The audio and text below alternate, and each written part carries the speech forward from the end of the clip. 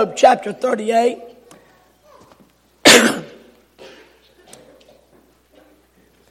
Next Sunday,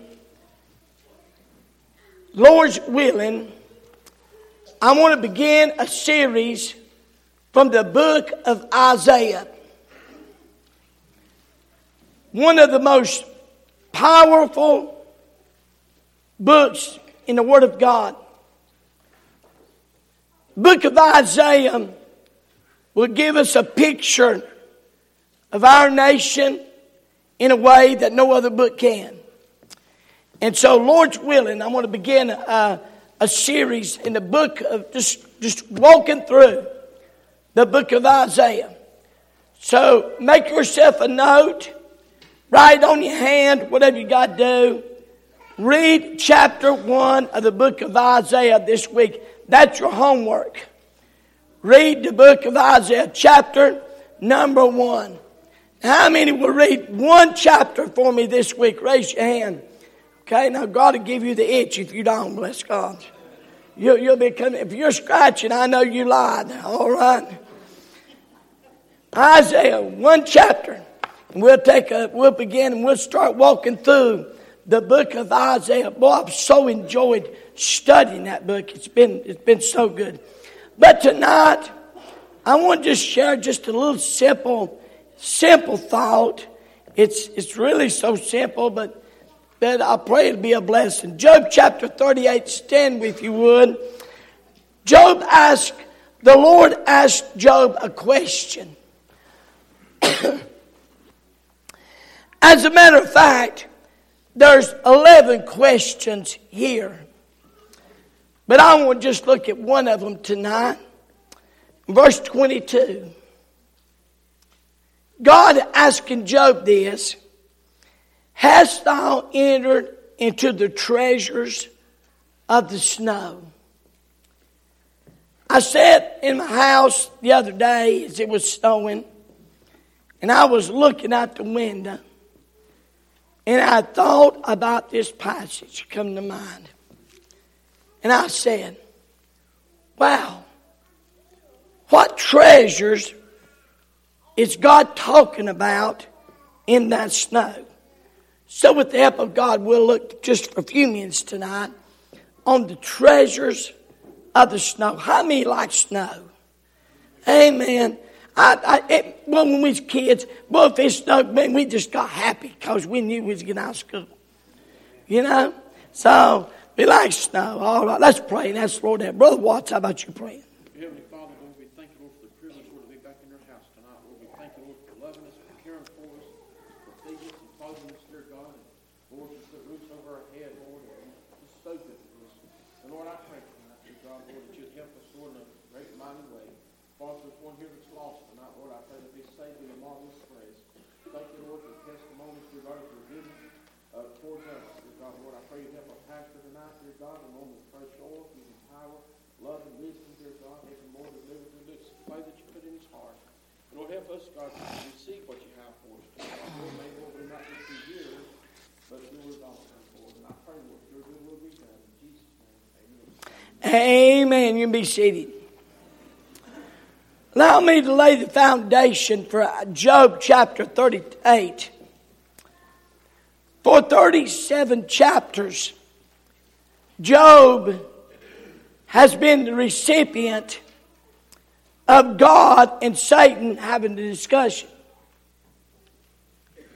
Satan, hast thou considered my servant Job? Satan says, well, you put a hedge about him. You blessed him. You just drop that hedge, and he'll curse you to your face. And God said, okay, we'll drop the hedge. I've often said this. If God and Satan wants to have a discussion, please leave my name out of the discussion. Please just don't bring me up at all. They said, okay. Then he said, okay, Satan, we dropped the hedge. You took everything he had. You took his 10 children. I've often, please don't boo me out, I just couldn't help but think, why the only thing the devil left her, Job, was that woman. Amen. He'd take her out. But anyway, she said, won't you just curse God and die? And then God said, now Satan, what do you think about Job? Satan said, well, touch his body. You touch his body, he'll curse you to your face. God said, okay, Satan, you can have his body, but hold it. You're not going to kill him. And we know the story of how he was ravaged. I mean, would get on a heap of garbage and scrape himself to get relief. And for 37 chapters, his friends come and they know it all. They begin to tell Job how sorry he was, how sinful he was, and how they knew why. They began to explain to Job about God. And so these 4 men declared and defended the greatness of God, but they failed to persuade God. But when we come to chapter 38, God displayed his majesty, his greatness to Job, and it humbled him. It brought him to a place of silent submission. And he said this, God, I've heard about you, but now I've seen you. And he said, I repent because I'm just nothing in your sight. God comes in Job 38, verses 1 through 38, said, can you explain my creation? Where was you when I laid the foundations of this world? Where was you when I done this and done that? Verses 39 through chapter 39, verse 30, can you oversee my creation?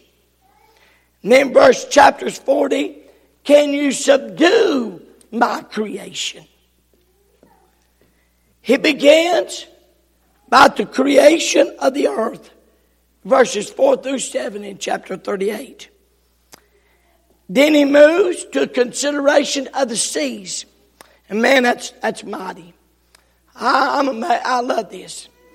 He gets to talking about how that the seas come just as far as God wants them. And then he stops them. My, what a God. And then the next 11 questions relate to the vast dimensions of his creation. And in the midst of those 11 questions, he's asking, Job, hast thou entered into the treasures of the snow? The word treasure speaks of depository. There were some things God wanted Job to see in the snow. And these things have a spiritual truth to them. We might be surprised to know snow's mentioned 24 times in the Word of God. We have a tendency to think in the Holy Lands there is no snow, but you can look on Mount Hermon and it's snow-capped year-round. So they would have noticed and seen them snow caps. Job, no doubt, turns his eyes to Mount Hermon and looks at the snow-capped mountains and saying, Job, have you ever considered the treasures of the snow? Well, let me give you three things, treasures of the snow. Number one, we see the diversity contained in the snow. Scientifically, snows formed a precipitation that consists of masses of tiny crystals. These crystals grow from water vapor in a cold clouds. The crystals combine to produce a snowflake as they collide and stick together. And one of the unique features about snow is its diversity. Now there's two basic snow crystals. There's the plate-like crystals and column patterns crystals. But may I say this? Every snowflake is different. When we start thinking about the diversity contained in the snow, notice with the form of a single snowflake. More than a century ago, an English preacher and an Arctic explorer by the name of William Scoresby classified 96 varieties of snowflakes in the Arctic. He described them as stars and cornets and cylinders and goblets and hexagons and pyramids. But he was the one, their research revealed that no two snowflakes are exactly alike.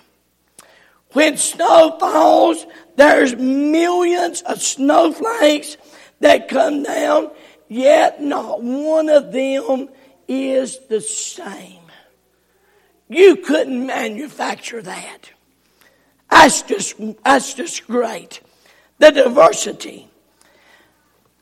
A little snowflake has its own design and pattern. All snowflakes have 6 sides, but each has its own shape and unique design. When we think about the diversity of the snow, we must be mindful that God has hundreds and thousands and even millions of people that love and serve Him. But isn't it amazing? We're everyone different. Everyone. You might say we're identical twins. And they are some twins that you literally could look at and you could not tell apart. But may I say this? They are still, their DNA, there is something different about every single one of them. There are tall people and short people, skinny people, and we'll say healthy people. There are people with pointed chins, double chins, and no chins. There are people with thick hair, thin hair, and no hair. There are people with black hair, red hair, blonde hair, brown hair, and then dyed whatever color you want to make it. There are people with blue eyes, brown eyes, green eyes. There is diversity in every single one of us. And what I want you to understand tonight is that God, if you can grasp this, God created you to be you. He didn't create you to be somebody else. When I first started preaching, I used to listen to Mace Jackson. And I tell you, I thought I tried to preach like Mace Jackson. And I learned right real quick, nobody can preach like Mace Jackson. But I like to hear other preachers preach. But may I say, what a grand day when I recognized God in His diversity made me just well. Everybody look up this way just a minute. The greatest day of your life is when you can get content in your own skin. When you can get content with how God made you. I mean, it's just the way it is. When you can be content, when you can quit trying to be what somebody else thinks you ought to be, when you can quit being what you think you ought to be. My Lord, some of you have been on so many diets, bless God, you ought to go into business. Amen. Isn't it amazing? And here's what's sad. Look at me now. What's sad? You're miserable. Praise God. I think we ought to take care of ourselves. I think we ought to take care of our bodies. But I'm going to tell you what's the truth. If I want a cone of ice cream, guess what I'm going to do? I'm going to get a cone of ice cream. That's right. Why? Because God made us, everyone, be different and made great diversity. Boy, wouldn't it be a sad world? Now just think about this for a little bit. What if everybody was just like you? Whew. Wow. That very thought is kind of trying to encourage you tonight. That thought's depressing, ain't it? If everybody was just like you. Wow. And you know what? God has diversity in our church. Now there are diversities of gifts, but the same Spirit. There are differences of ministration, but the same Lord. There are diversities of operation, but it's the same God that worketh all in all. Can I say this? Not everybody can sing like Joey Griffith can. Boy, wasn't that good. Man's got a great voice. Great voice. Not everybody can play a piano like Sarah. Not everybody can sing like others sing in the church. Not everybody can teach. Not everybody can administrate. Not everybody can encourage. Well, what a gift. What a gift of encouragement that is if you got it. Have you ever known people that just encourage you? When they get around you, they make you feel better. When they get around you, you feel better because they're around you. You realize, there's some people that are just fun to be around. But then there are some people, they're dull as dirt.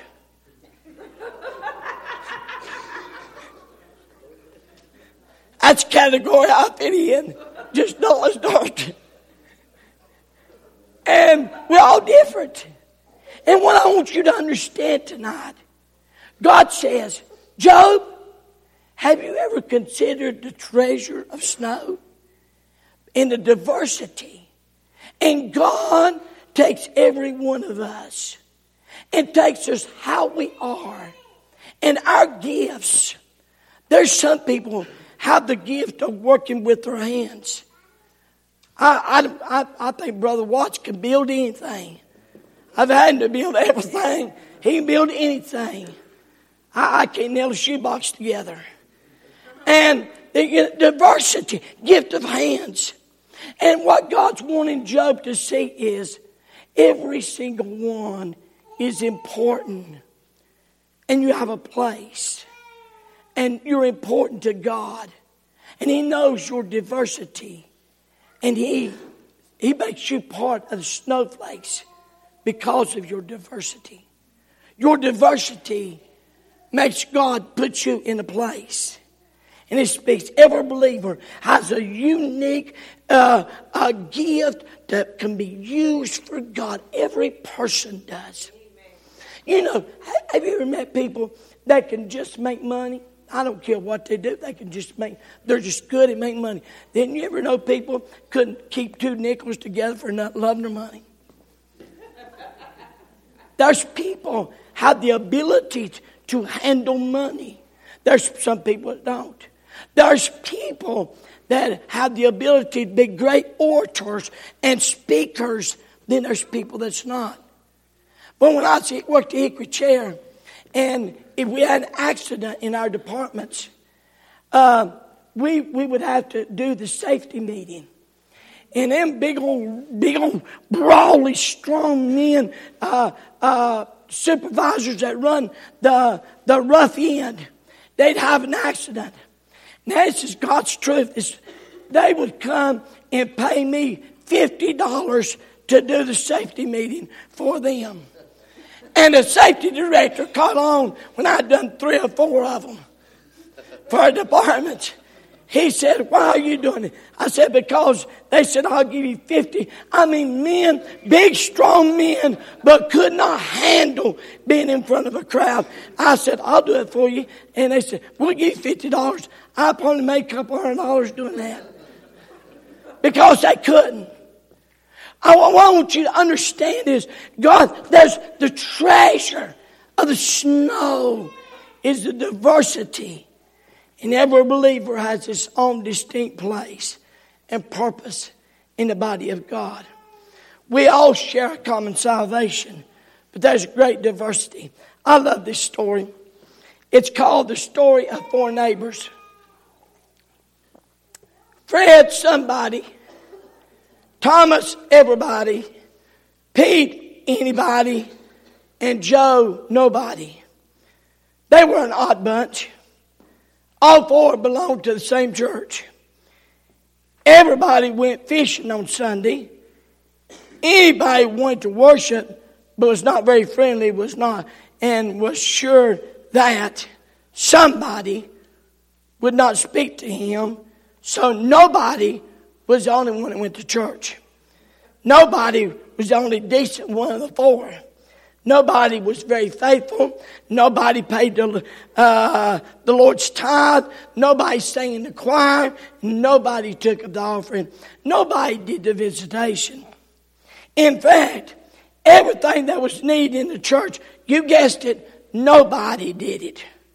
When they needed a Sunday school teacher, everybody thought that somebody would teach a class, but he wouldn't. Neither would anybody. So guess who finally taught the class? You're right, nobody. Let me say, anybody and everybody can be somebody, but nobody is perfect. The form of a single snowflake. Number 2, the force of several snowflakes. One single snowflake falls and it has very little power. But joined with millions of snowflakes, wow, the tremendous power that it can force. Millions of snowflakes. And although a snowflake is 24 times lighter than raindrops, they can literally represent a winter wonderland. When a little snowflake teams up with millions of other snowflakes, they can collapse roofs, break off power poles, break tree limbs.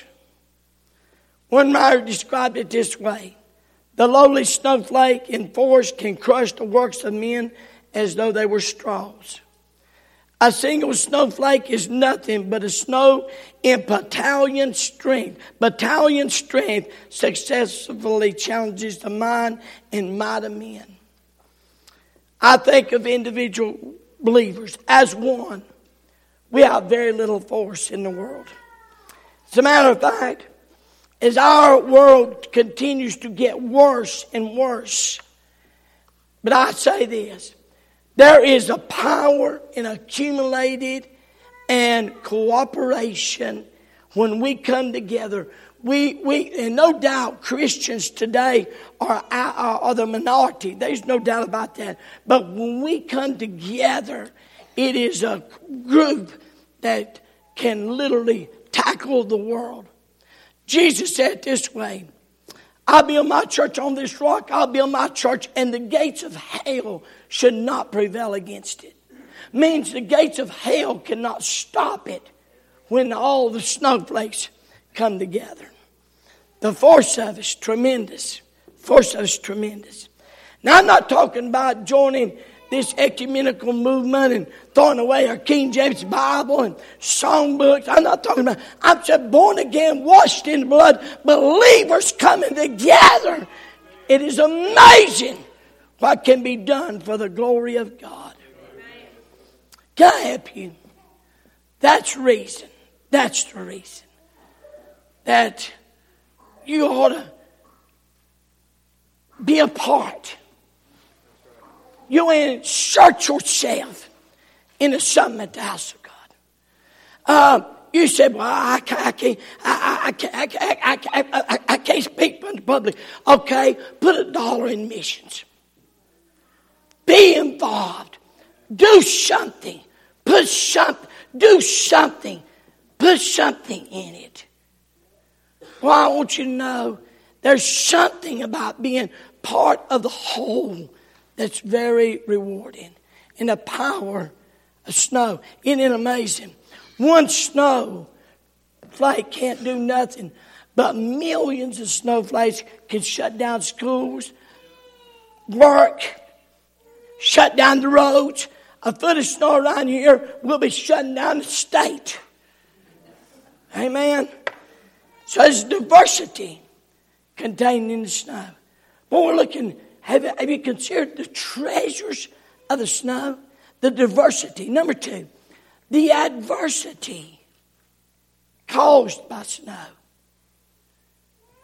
Do you know snow can bring a burden? Lost work, sickness, wrecked automobiles.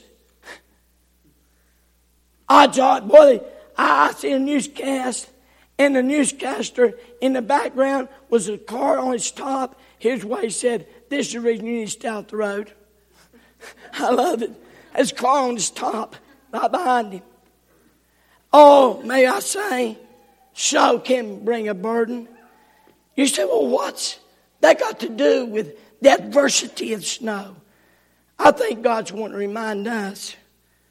And I wish I could tell you that if you honor and serve God, everything be sunny and warm and sun shining, and wintertime will never come. But just like the snow,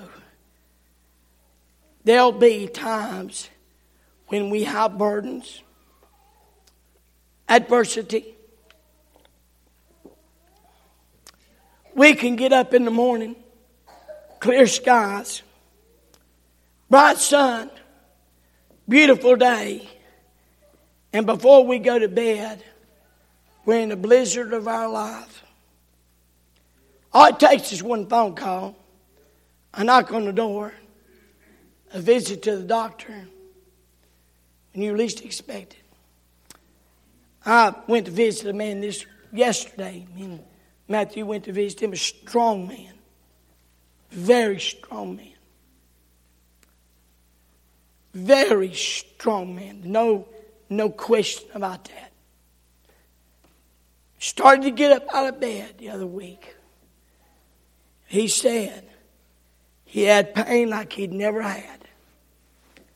Waited around an hour. Took him to the hospital. He thought he was going to get in checked out. They done an EKG. Next thing you know, they had him carted up, put in an ambulance, and going flying towards Fry. He told me, I'd never been in the hospital. They shoved me in there and started moving me over, plugging in. And I told them, "Stop! Slow down! You're scaring me." He'd never been in the hospital and had a major heart attack. Didn't even know what was going on. Never been sick a day in his life. And I told him, we taught there. And I don't know what God's wanting to do during this time. But I believe God's going to do something great. I believe God's going to do something great. Well, the adversity, the snow, there's treasure. And let me say this. Well, I love our church. If only you just knew how much I love our church. But I believe there's times that it literally takes adversity for us to slow down long enough to listen. You know, I often said, God, I don't want you to have to judge me to get my attention. But I do believe God loves me so much. Now listen, I believe He loves me so much. He'll put me on my back looking up to say, I wanted to talk to you. I came by where you was at last week. And just like always, you were so busy with your own agenda. You were so busy doing your own thing. You were so busy that I could not get your attention. So I tried it again, and I still couldn't get your attention. So I had to bring some adversity. I've had to slide you off the road. I've had to turn your world upside down like a car on a highway to get you to stop and say, hey, I want to talk to you. I told that man yesterday. It's sad. And may I say this is for all of us. It's sad that God has to do that. But can I say this? Just being as transparent as I can be. Most of us are too hard-headed. And God has to do that to get our attention. But He's the master at doing that. And in this midst of adversity, God might be wanting you to see something that He could never show you no other way. He may be wanting to do something in your life that He could do no other way. And it might be the greatest thing when you come out of it that's ever happened to you. May I remind you, all that Job went, in the end, God gave him twice as much. Twice as much materialism, twice the children, twice the life. But there's the burden snow brings. Then there's the benefit snow brings. One writer saying, while opinions may vary on how desirable snow is, in particular, the amount that falls snow actually has several benefits for a yard and garden planting. One major benefit of good snow covers its ground. Snow functions as an excellent insulator to the soil. Without snow, very cold temperatures can freeze the soil deeper and deeper. This could lead to damage to roots and trees and shrubs. In the southeast, they are dependent on snow, the heavy snow, to bring water into the valley in the spring and the summer. Isaiah 55:10 says, for as the rain cometh down and the snow from the heavens, and return not thither, but watereth the earth, and bringeth it forth and bud, that it may give seed to the sower and bread to the eater. May we learn, when we look at the treasures of the snow, may we realize that there are some adversity in snow, but if God allows adversity, it is for our good and His glory. And God can use those for greatness. Listen to a poem I came across. If my days were untroubled and my heart always light, would I seek that fair land where there is no night? If I never grew weary with the weight of my load, would I search for God's peace at the end of the road? If I never knew sickness and never felt pain, would I search for a hand to help and to sustain? If I walked without sorrow and lived without loss, would my soul seek solace at the foot of the cross? If all I desired was mine day by day, would I kneel before God and earnestly pray? If God sent no winter to freeze me with fear, would I yearn for the warmth of spring every year? I ask myself these questions, and the answer is plain. If my life were all pleasures and I never felt pain, I'd seek God less often and need Him much less. For is God sought more often in times of distress? And no one knows God or see Him as plain as those who have met Him on a pathway of pain. God, someone has said, tears lead to triumph, burdens lead to blessing, grief leads to gladness, and sorrow leads to strength. The diversity contained in the snow, the adversity created by the snow, and the purity conveyed by the snow. You find when the Bible talks about snow, He talks about the cleansing from sin. Isaiah 1:18. Come now and let us reason together, saith the Lord. Though your sins be as scarlet, they shall be white as snow. Though they be red like crimson, they shall be as wool. When God speaks to the treasures of the snow, He's talking about a cleansing. It has the ideal of being forgiven. Thank God, there is nothing, no greater joy than to be forgiven and cleansed from sin.